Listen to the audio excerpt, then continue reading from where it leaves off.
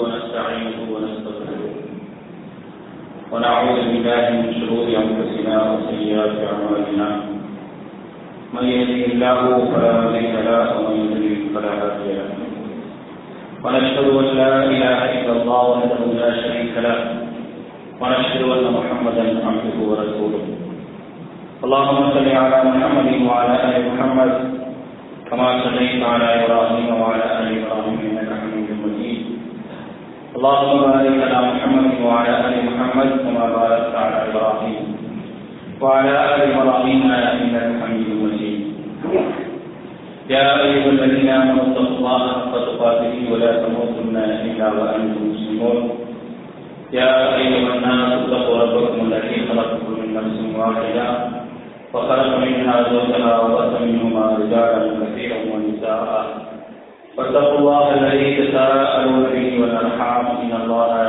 كان عليكم رقيبا يا أيها الذين آمنوا اتقوا الله وقولوا قولا سديدا يصلح لكم أعمالكم ويغفر لكم ذنوبكم ومن يطع الله ورسوله فقد فاز فوزا عظيما أما بعد فإن أصدق الحديث كتاب الله وخير الهدي هدي محمد صلى الله عليه وسلم وشر الأمور محدثاتها وكل محدثة بدعة وكل بدعة ضلالة وكل ضلالة في النار.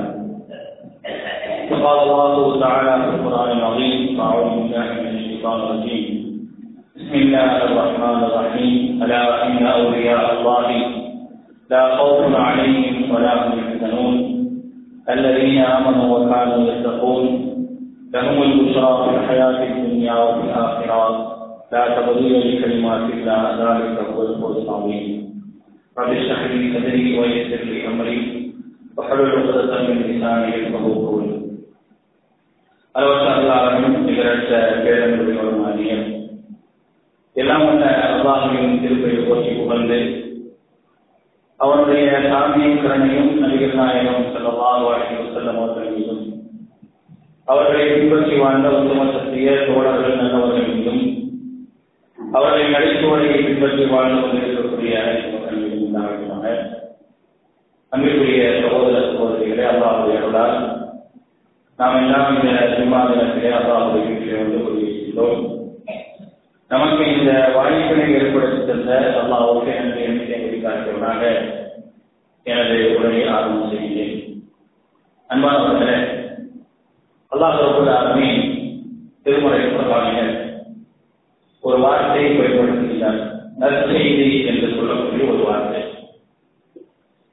இந்த நற்செய்தி என்ற இந்த வார்த்தையை அல்லாஹ் ரப்பல் ஆலமீன் இரண்டு சாரார்களுக்கும் பயன்படுத்துகிறார். நல்லவர்களுக்கும் பயன்படுத்துகிறார், தீயவர்களுக்கும் பயன்படுத்துகிறார்.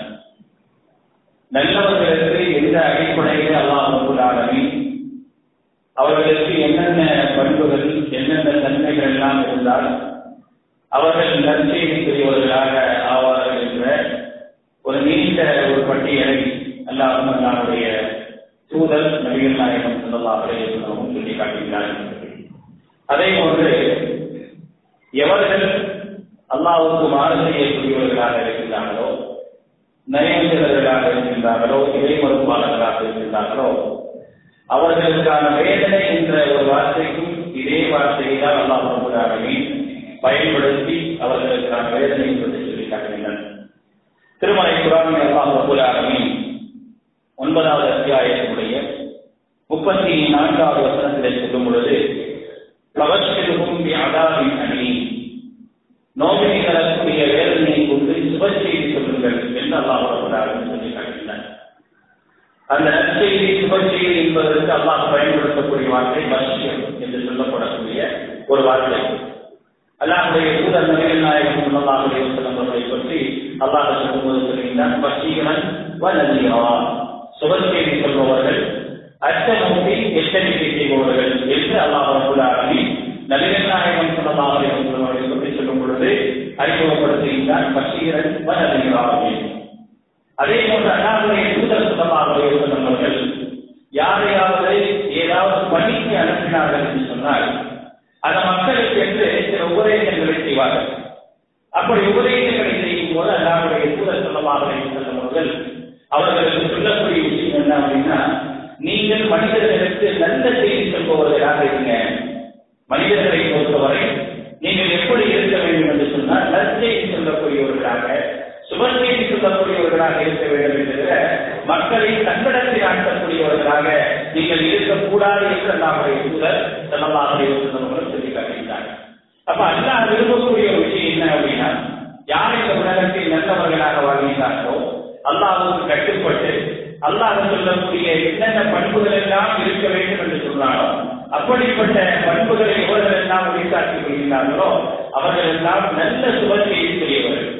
அதே நேரத்தில் அல்லாஹ்வுடைய கட்டளை, அல்லாஹ்வுடைய உபதேசம், அல்லாஹ்வுடைய தூதருடைய வழிமுறை இவைகளுக்கு எல்லாம் மாறு செய்யக்கூடியவர்களுக்கு அல்லாஹ் ரப்பல் ஆலமீன் நோவினை கொண்டு நற்செய்தி சொல்கிறார். நோவினைக்கு ஏன் நற்செய்தி என்ற ஒரு வார்த்தையை அல்லாஹ் ரப்பல் ஆலமீன் பயன்படுத்த வேண்டும்? நற்செய்தி என்று சொன்னால் ஒரு மனிதனுக்கு நல்ல ஒரு தொழில் கிடைக்க வேண்டும், நல்ல ஒரு வாய்ப்பு கிடைக்க வேண்டும், அதற்காக நற்செய்தி என்ற வார்த்தையை பயன்படுத்தலாம். ஆனா அண்ணா இங்க நற்செய்தி என்ற ஒரு வார்த்தையை ஒரு தீயோனுக்கு பயன்படுத்துகிறார். அதுவும் எப்படி?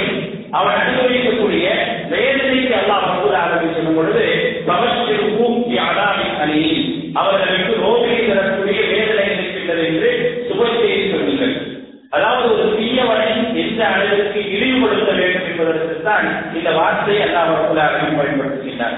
கெட்டவனுக்கு தீமையை சுபசெய்தியாக சொல்கின்றார். எதை நீ நல்லதாக நினைத்தாயோ, எது உனக்கு சரியாகப்பட்டதோ, எதையெல்லாம் நீ நல்ல காரியம், இதன் மூலமாகத்தான் நான் இந்த உலகத்தில் வாழ்வேன் என்று எவைகளை எல்லாம் வைத்துக் கொண்டாயோ, அதை எதிர்பார்த்தாயா? அப்படிப்பட்ட எதிர்பார்ப்பு என்பது உனக்கு வேதனையை தான் தரும் என்பது ஒரு காலம் நன்மையை தராது என்பதை சொல்லும் விதமாகத்தான் அல்லாஹ் ரப்பல் ஆலமீன் சொல்கிறான், பவஷ்ஷிருஹும் பிஅதாபின் அலீம், அவர்களுக்கு இறை மறுப்பாளர்களுக்கு, நயவற்றவர்களுக்கு நோவினை தரக்கூடிய ஒரு வேதனை இருக்கின்றது என்பதை சொல்லிவிடுங்கள் என்று அல்லாஹ் ரப்பல் ஆலமீன் சொல்லி காட்டுகிறார். அதே போல இந்த பஷாரத்தில் சொல்லப்படக்கூடிய நற்செய்தி என்ற இந்த வார்த்தை அல்லாஹ் ரப்பல் ஆலமீன் யாருக்கெல்லாம் தருகின்றார், யார் யாரெல்லாம் இந்த உலகத்திலும் நாளை வறுமையிலும் நல்ல செய்தி உள்ளவர்கள், சுப செய்திக்குரியவர்கள் என்ற ஒரு பட்டியலை திருமறை குர்ஆன் சொல்லி காட்டுகின்றது. திருக்குர்ஆனுடைய 10வது அத்தியாயத்தினுடைய 62 முதல் 64 வரை உள்ள வசனங்களிலே அல்லாஹ் சொல்லி காட்டுகின்றான், அலா அறிந்து கொள்ளுங்கள், இன்ன அவுலியா அல்லாஹி லா ஹவுஃபுன் அலைஹிம் வலா ஹும் யஹ்சனூன், எவர்கள் அல்லாஹ்வுடைய நேசர்களோ, எவர்கள் அல்லாஹ்வுடைய நேசர்களாக இருக்கின்றார்களோ அவர்களுக்கு எந்த விதமான பயமும் கவலையும் கிடையாது. அந்த அல்லாஹ்வுடைய நேசர்கள் யார்?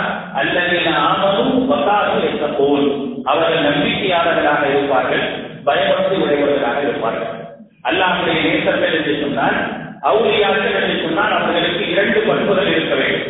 அந்த 2 பண்புகள் இருந்தால் அவர்கள் இறை நேசர்களாக மாற முடியும் என்று அல்லாஹ் ரப்பல் ஆலமீன் சொல்லிவிட்டு, அல்லதீன ஆமனூ வகானூ யத்தகூன், அவர்கள் நம்பிக்கை கொண்டிருப்பார்கள், அதே போன்று அவர்கள் பயபக்தி உடையவர்களாக இருப்பார்கள். லஹுல் புஷ்ரா ஃபில் ஹயாத்தித் துன்யா வல் ஆখিরা, இவர்களுக்கு தான் உலகத்திலும் மறுமையிலும் நல்ல செய்தி உண்டு என்று அல்லாஹ் சொல்கிறார். யாருக்கு சுபசெய்தி? சுபசெய்தி நல்லது யாருக்கு கிடைக்கும் என்று சொன்னால், எவரிடத்தில் ஈமானும் பயபக்தியும் கடந்து இருக்கின்றதோ, எவர் ஈமானோடும் பயபக்தியோடும் வாழ்கின்றாரோ அவருக்கு தான் நல்ல செய்தி உண்டு என்று சொல்லிவிட்டு, அந்த நல்ல செய்தி என்பது உலகத்திலும் கிடைக்கும் மறுமையிலும் கிடைக்கும் என்று சொல்லி நான் சமதீனத்தை கரிமாற்றிக்கலாம். அல்லாஹ்வுடைய வாக்கு மாறாது. அல்லாஹ் சொன்னான் என்று சொன்னால் கண்டிப்பாக நடக்கும் என்கிற அல்லாஹ்வுடைய வாக்கு மாறாது. அதுதான் மகத்தான ஒரு வெற்றியாக இருக்கின்றது என்று அல்லாஹ் ரப்பல் ஆலமீன் சொல்லி காட்டுகிறார். ஆக ஒரு மனிதனுக்கு சுபசெய்தி கிடைக்க வேண்டும்.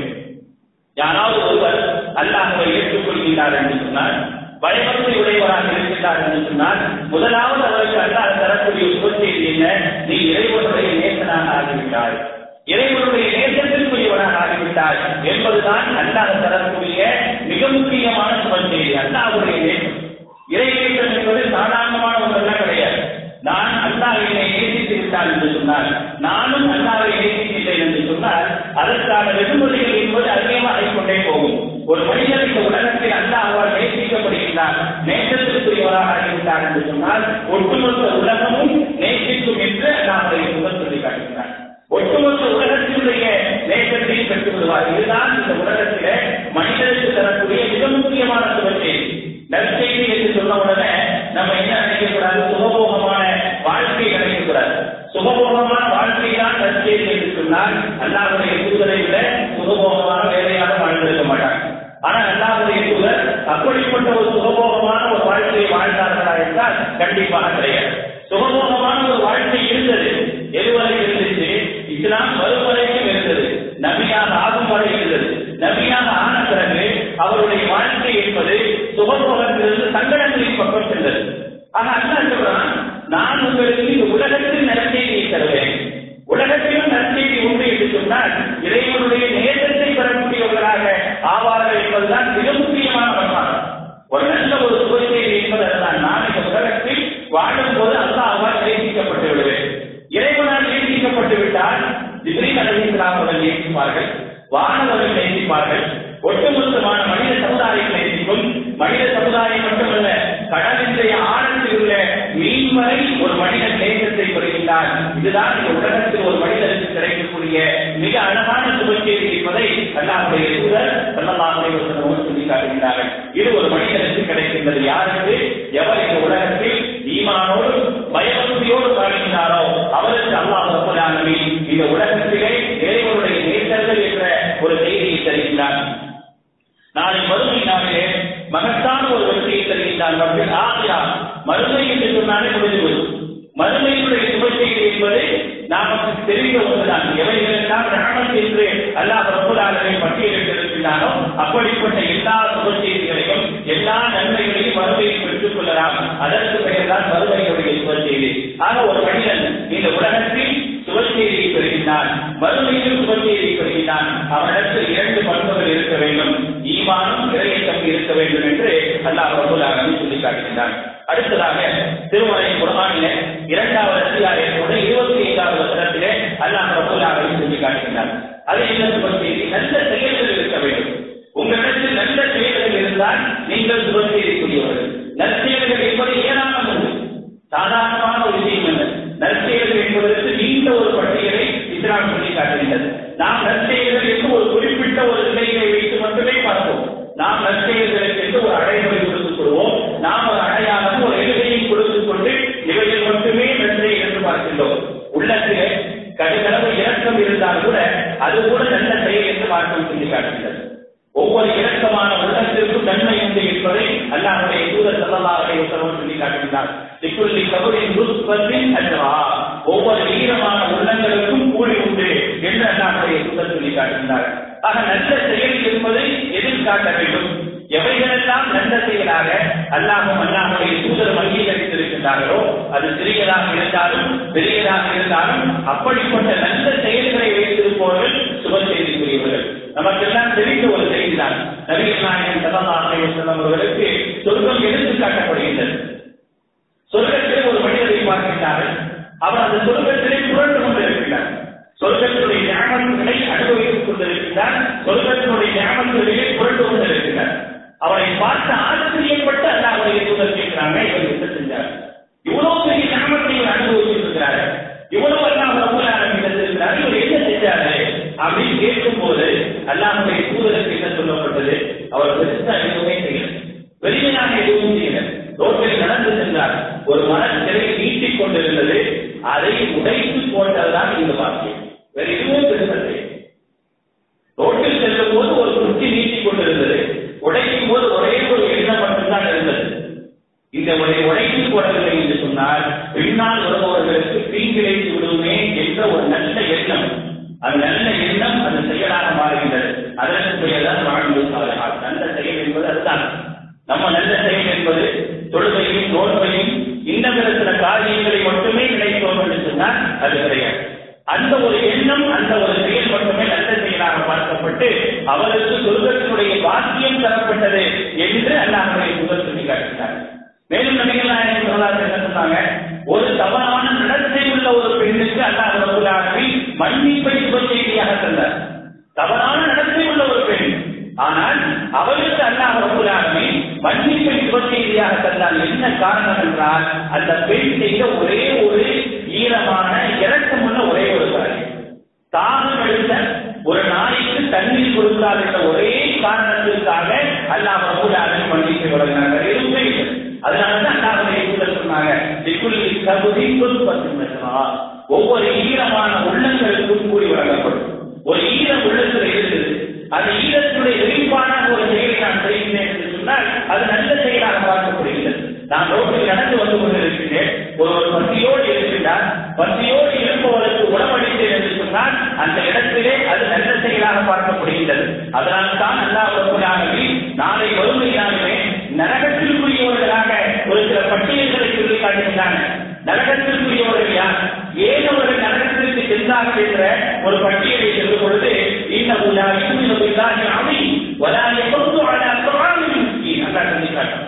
அவன் அல்லாஹ்வை ஏற்றுக்கொள்ளவில்லை. மற்றொன்று என்ன தெரியுமா, ஏழைக்கு உணவளிக்க வேண்டும் என்று தூண்டவில்லை என்று அல்லாஹ் சொல்லிட்டார். ஏழைக்கு உணவளித்தல் என்பது ஒரு நல்ல செயல். அந்த செயலை செய்வதன் மூலமாக ஒரு மனிதன் நற்கூலியை பெறக்கூடியவனாக மாறிவிடுகிறான், சுபத்தையுடையவனாக மாறிவிடுகிறான். அதே அந்த செயலை செய்யவில்லை என்று சொன்னால் குறிப்பிட்டு அல்லாஹ் ஏன் சொல்ல வேண்டும்? குறிப்பிட்டு அல்லாஹ் எத்தனையோ செய்வது இன்னமும் தான் நான் இல்லாத அமையும் என்று சொல்லிவிட்டு அல்லாஹ் ரப்பல் ஆலமீன் எத்தனையோ மார்க்கத்திற்கு முரணான காரியங்களை இங்கே பட்டியலிடவில்லை. அல்லாஹ் பட்டியலிட்ட ஒரு விஷயம் என்ன தெரியுமா, இன்னமும் காலதா இல்லாத அமையும் அவன் என்ன செய்கிற ஏழைக்கு உணவளிக்குமாறு தூண்டவில்லை. அவனால் சொன்னால் பலருக்கும் செய்ய முடியும் என்று சொன்னார். அவன் சொன்னால் பலர் செய்வார்கள் என்றால் அந்த வேலை அவர் செய்ய வேண்டும். அவனால் கொடுக்க முடியும் என்று சொன்னால் அவர் கொடுக்க வேண்டும். நபிகள் நாயகம் ஸல்லல்லாஹு அலைஹி வஸல்லம் மட்டும் வருவாங்க, அல்லாஹ்வுடைய தூதரே எனக்கு உபதேசம் செய்யுங்கள் என்று சொன்னால் நபிகள் நாயகம் செஞ்ச பெரும்பாலான உபதேசங்கள் மிக முக்கியமானது என்ன, அப்துல் சலாம் வார்த்தை உத்தகம், சலாத்தை பரப்புங்கள், ஏழைகளுக்கு உணவு கொடுங்கள்.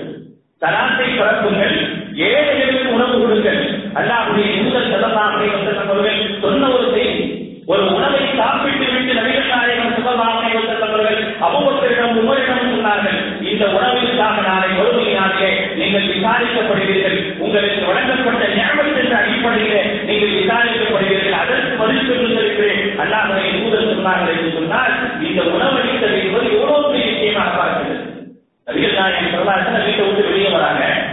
வெளியே வந்தா அபூபக்கரும் உமரும் வெளியே வந்து நிற்கிறாங்க, இடத்துல உட்கார்ந்து இருக்கிறாங்க. அந்த திண்ணையில உட்கார்ந்து இருக்கிறாங்க. ரெண்டு பேரும் கேட்கிறாங்கம்மா ஆசைக்குமா உங்க ரெண்டு பேரையும் வெளியே இருக்கிறது.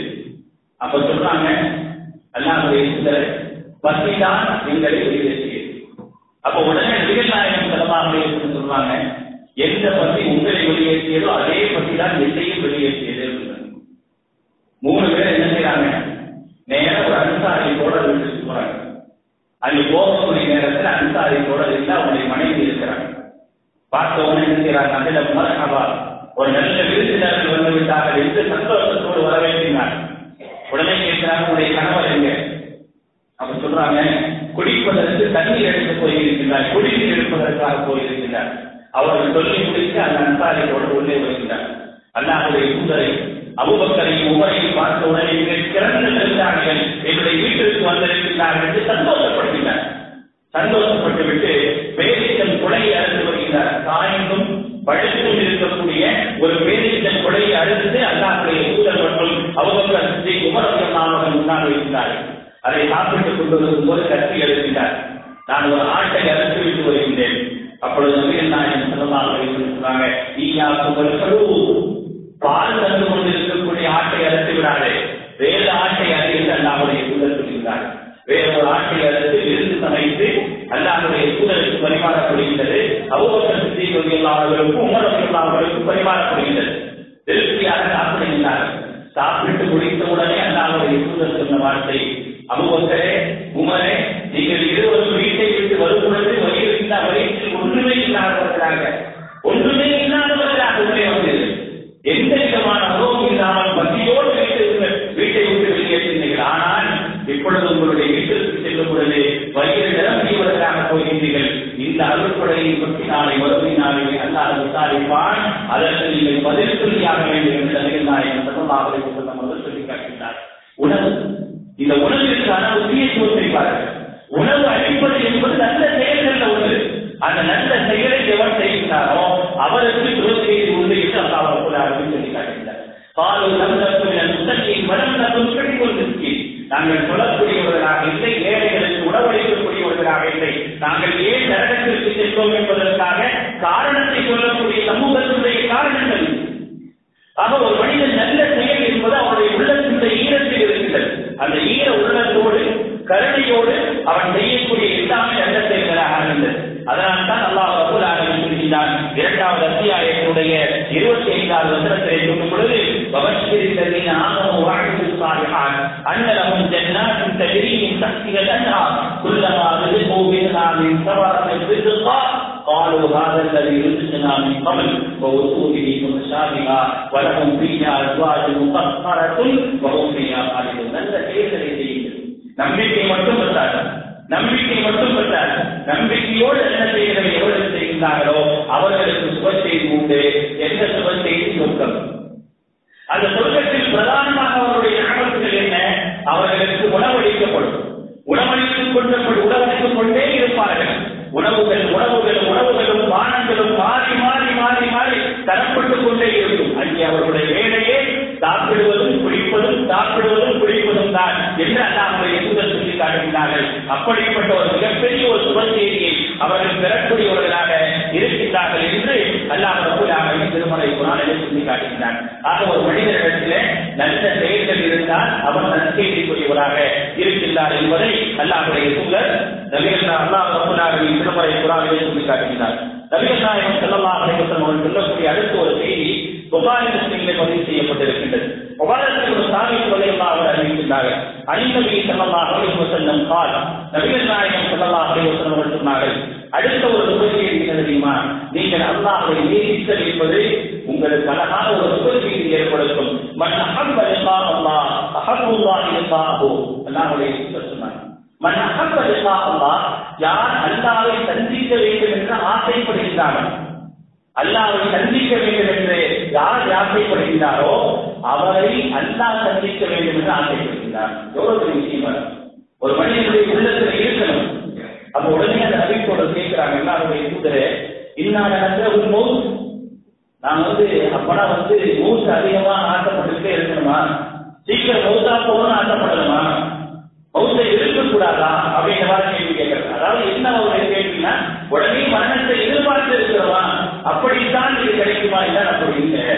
அல்லாஹ்வுடைய தூதர் சொன்னாங்க, அந்த அர்த்தத்தில் அல்ல. ஒரு மனிதன் மரணத்தை எதிர்பார்த்து இருக்க வேண்டும், ஆனால் அந்த மரணமே வேண்டும் என்று ஆசைப்பட்டு இருப்பதல்ல.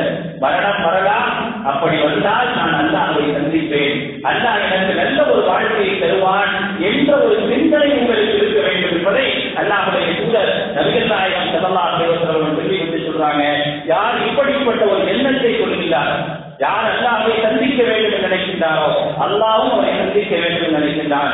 மன் கரிஹ லிகா அல்லாஹ், எவர் அல்லாஹ்வை வெறுக்கின்றாரோ கரிஹல்லாஹு லிகாஹு, அல்லாஹ்வும் அந்த மனிதனை வெறுக்கிறார், அல்லாஹ்வும் அந்த மனிதனை வெறுத்து விடுகின்றான் என்பதை அல்லாஹ்வுடைய தூதர் நபிகள் நாயகம் ஸல்லல்லாஹு அலைஹி வஸல்லம் அவர்கள் சொல்லி காட்டுகின்றார்கள். ஆக இதுவும் கவனிக்க வேண்டிய மிக முக்கியமான ஒரு செய்தி.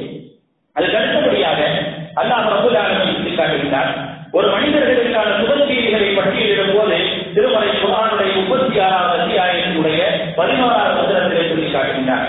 அல்லாஹ் ரப்பல் ஆலமீன் ஒரு மனிதனுக்கு சுபசெய்தி தருகின்றான் என்று சொன்னால் அந்த சுபசெய்தி மன்னிப்பின் மூலமாக வழங்கப்படுகின்றது. இன்னமா துன்திரு மன் இத்தபஅ ذிக்ர வஹ்ஷிய ரஹ்மான பில் ஃபபஷ்ஷிர்ஹு பிமக்ஃபிரத்தின் வ அஜ்ரின் கரீம்.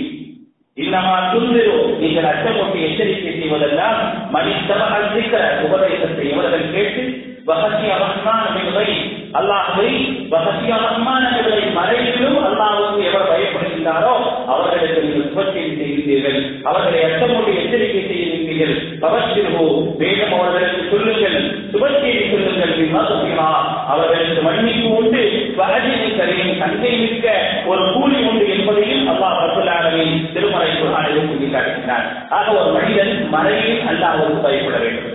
வெளிப்படையாக அல்லாஹ்வுக்கு பயப்படுவது என்பது பெரிய விஷயமே இல்லை. ஒரு மனிதனை பார்த்து இவர் அல்லாஹ்வுக்கு ரொம்ப பயப்படுறவங்க, பார்த்தாலும் தெரியலையாங்க அப்படின்னு சொல்றது நல்ல விஷயம். ஒரு மனிதன் இங்கே பயப்பட வேண்டும், மறைவில் அல்லாஹ்வுக்கு பயப்பட வேண்டும். யாருமே இல்லை, நான் மட்டும்தான் இருக்கிறேன்.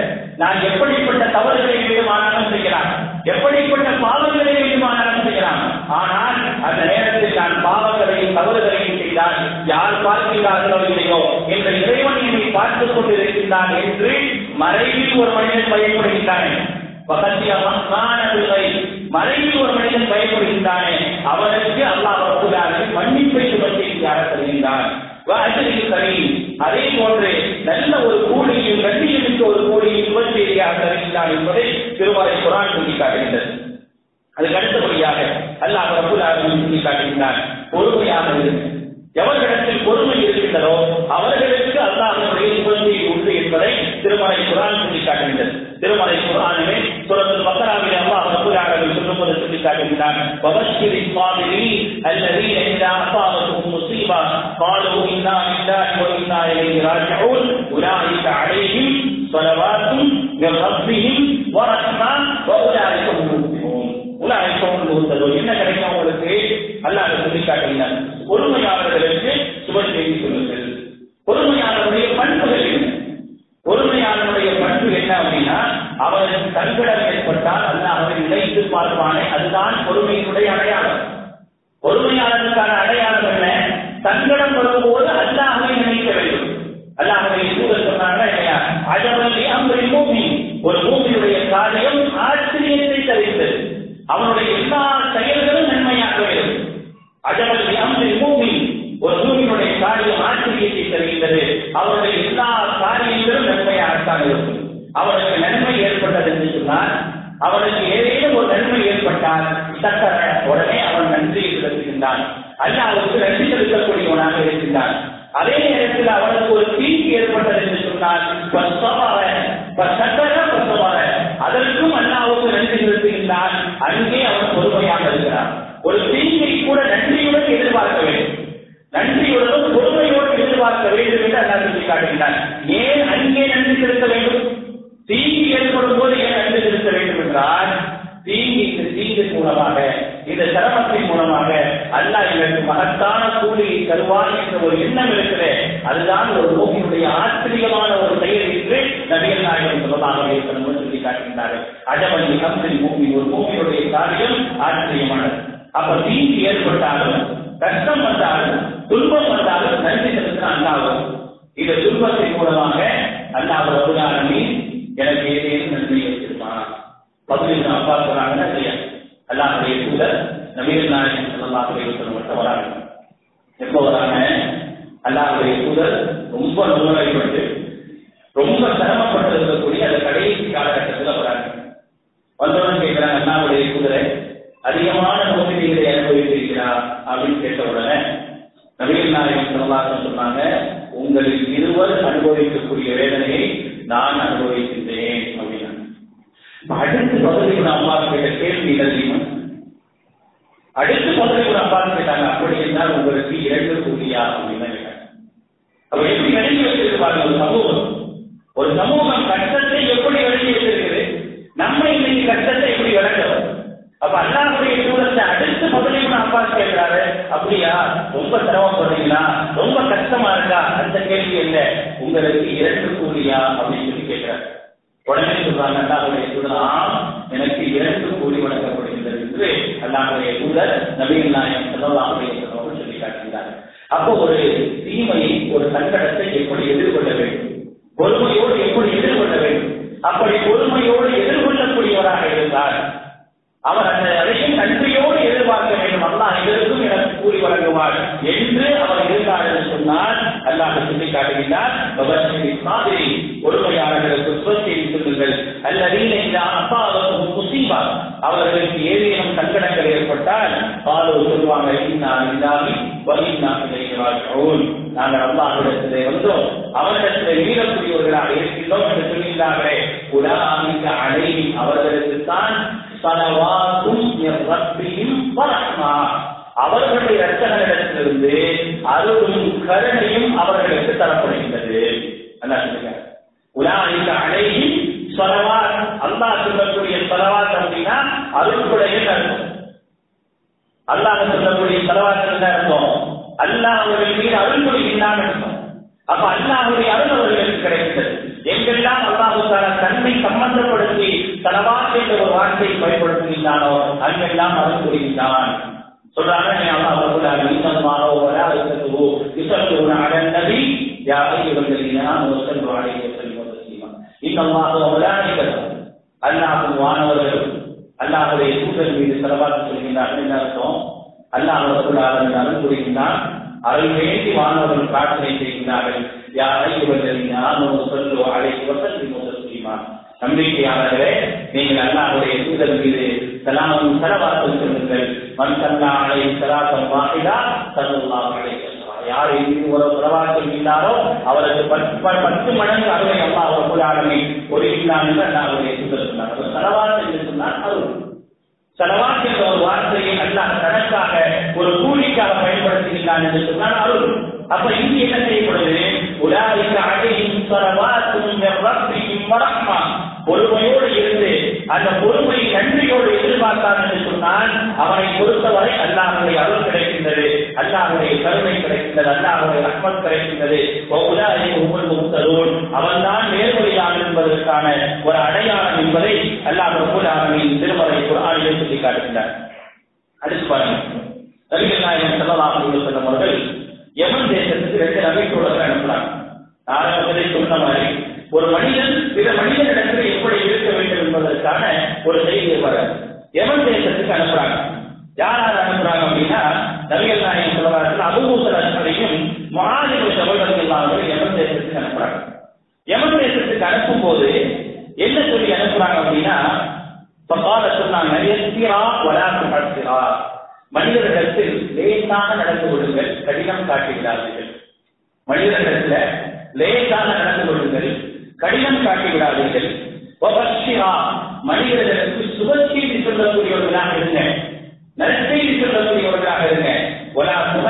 மனிதர்களை விரண்டோட செய்து விடாதீர்கள். அல்லாஹ்வுடைய தூதர் சொன்னாங்க. பிற மனிதர்களிடத்தில் எப்படி நடந்து கொள்ள வேண்டும் என்று ஒரு தலைவருக்கு சொல்லி காட்டுகிறார்கள். அல்லாஹ்வுடைய தூதர் அப்படித்தான் இருந்தாங்க. இன்றைக்காவது நபிகள் நாயகம் ஸல்லல்லாஹு அலைஹி வஸல்லம் அவர்கள் அல்லாஹ்வுடைய தூதரிடத்தில் ஒரு மனிதர் சென்றால் தங்களிடத்தோடு வந்தார் என்பதற்காக எந்த ஒரு செய்தியும் பார்க்க முடியாது. நபிகள் நாயகத்தை சந்தித்தாலே தங்களுக்கு சந்தோஷத்தை பார்க்கக்கூடியவர்களாக இருந்தவர்கள் தான் சஹாபாக்கள். அல்லாஹ்வுடைய தூதரை சந்தித்தாலே உள்ளத்தில் சந்தோஷம் வந்துவிடும். ஒரு தோழர் வந்து சொல்கிறார், அன்சாரி தோழர், அல்லாஹ்வுடைய தூதர் ஸல்லல்லாஹு அலைஹி வஸல்லம் சொல்றார், அல்லாஹ்வுடைய தூதரை வீட்டில் இருந்துட்டே இருப்பேன், திடீர்னு மனசெல்லாம் போட்டு ஒரு மாதிரி உடச்சல் வந்து மனசெல்லாம் ஒரு மாதிரி உடச்சல் ஏற்படும். அந்த உடச்சல் ஏன் வருது அப்படின்னா, உங்களை பார்க்க முடியலன்ற காரணத்தினால எனக்கு உடச்சல் வருது.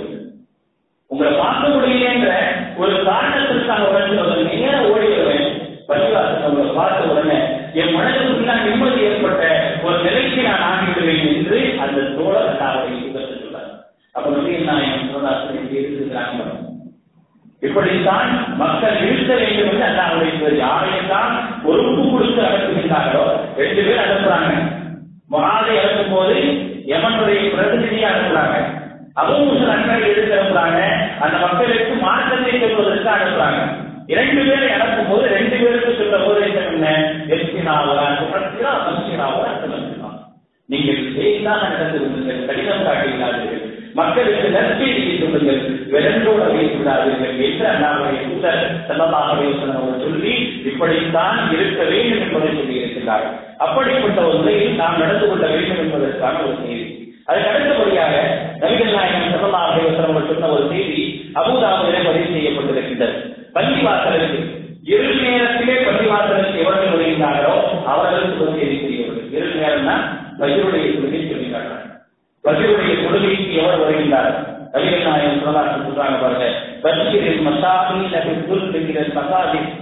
எவர் பள்ளிவாசலுக்கு இருள் நேரத்திலே வருகின்றாரோ நூறி சாமி யோமசியான மறுமை நாள்ல பூரண ஒளியோடு இருக்கப்படுவார். பூரண ஒளியோடு இருக்கப்படுவார்.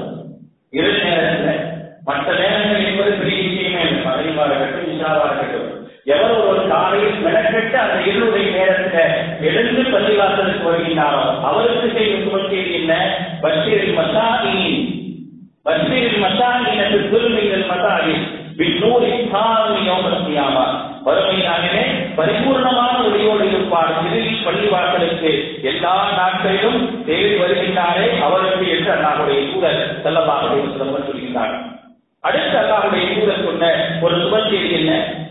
ஒரு மனிதன் இந்த உலகத்தில் வாழும் பொழுது சில தவறுகளை செய்தாலும் சில குற்றங்களை செய்தாலும் இந்த மனிதனுக்கு இணைமொழிப்பு இல்லாத ஒரு நிலையில அந்த தவறை உணர்ந்து அல்லாஹ்விடத்தில் மன்னிப்பு கேட்டு இணைமொழிப்பு இல்லாத ஒரு நிலையில இந்த உலகத்தில் வாழ்ந்தால் போதும் அந்த மனிதனுக்கு சொர்க்கம் உண்டு என்று சுபசெய்தி சொல்கின்றார்கள்.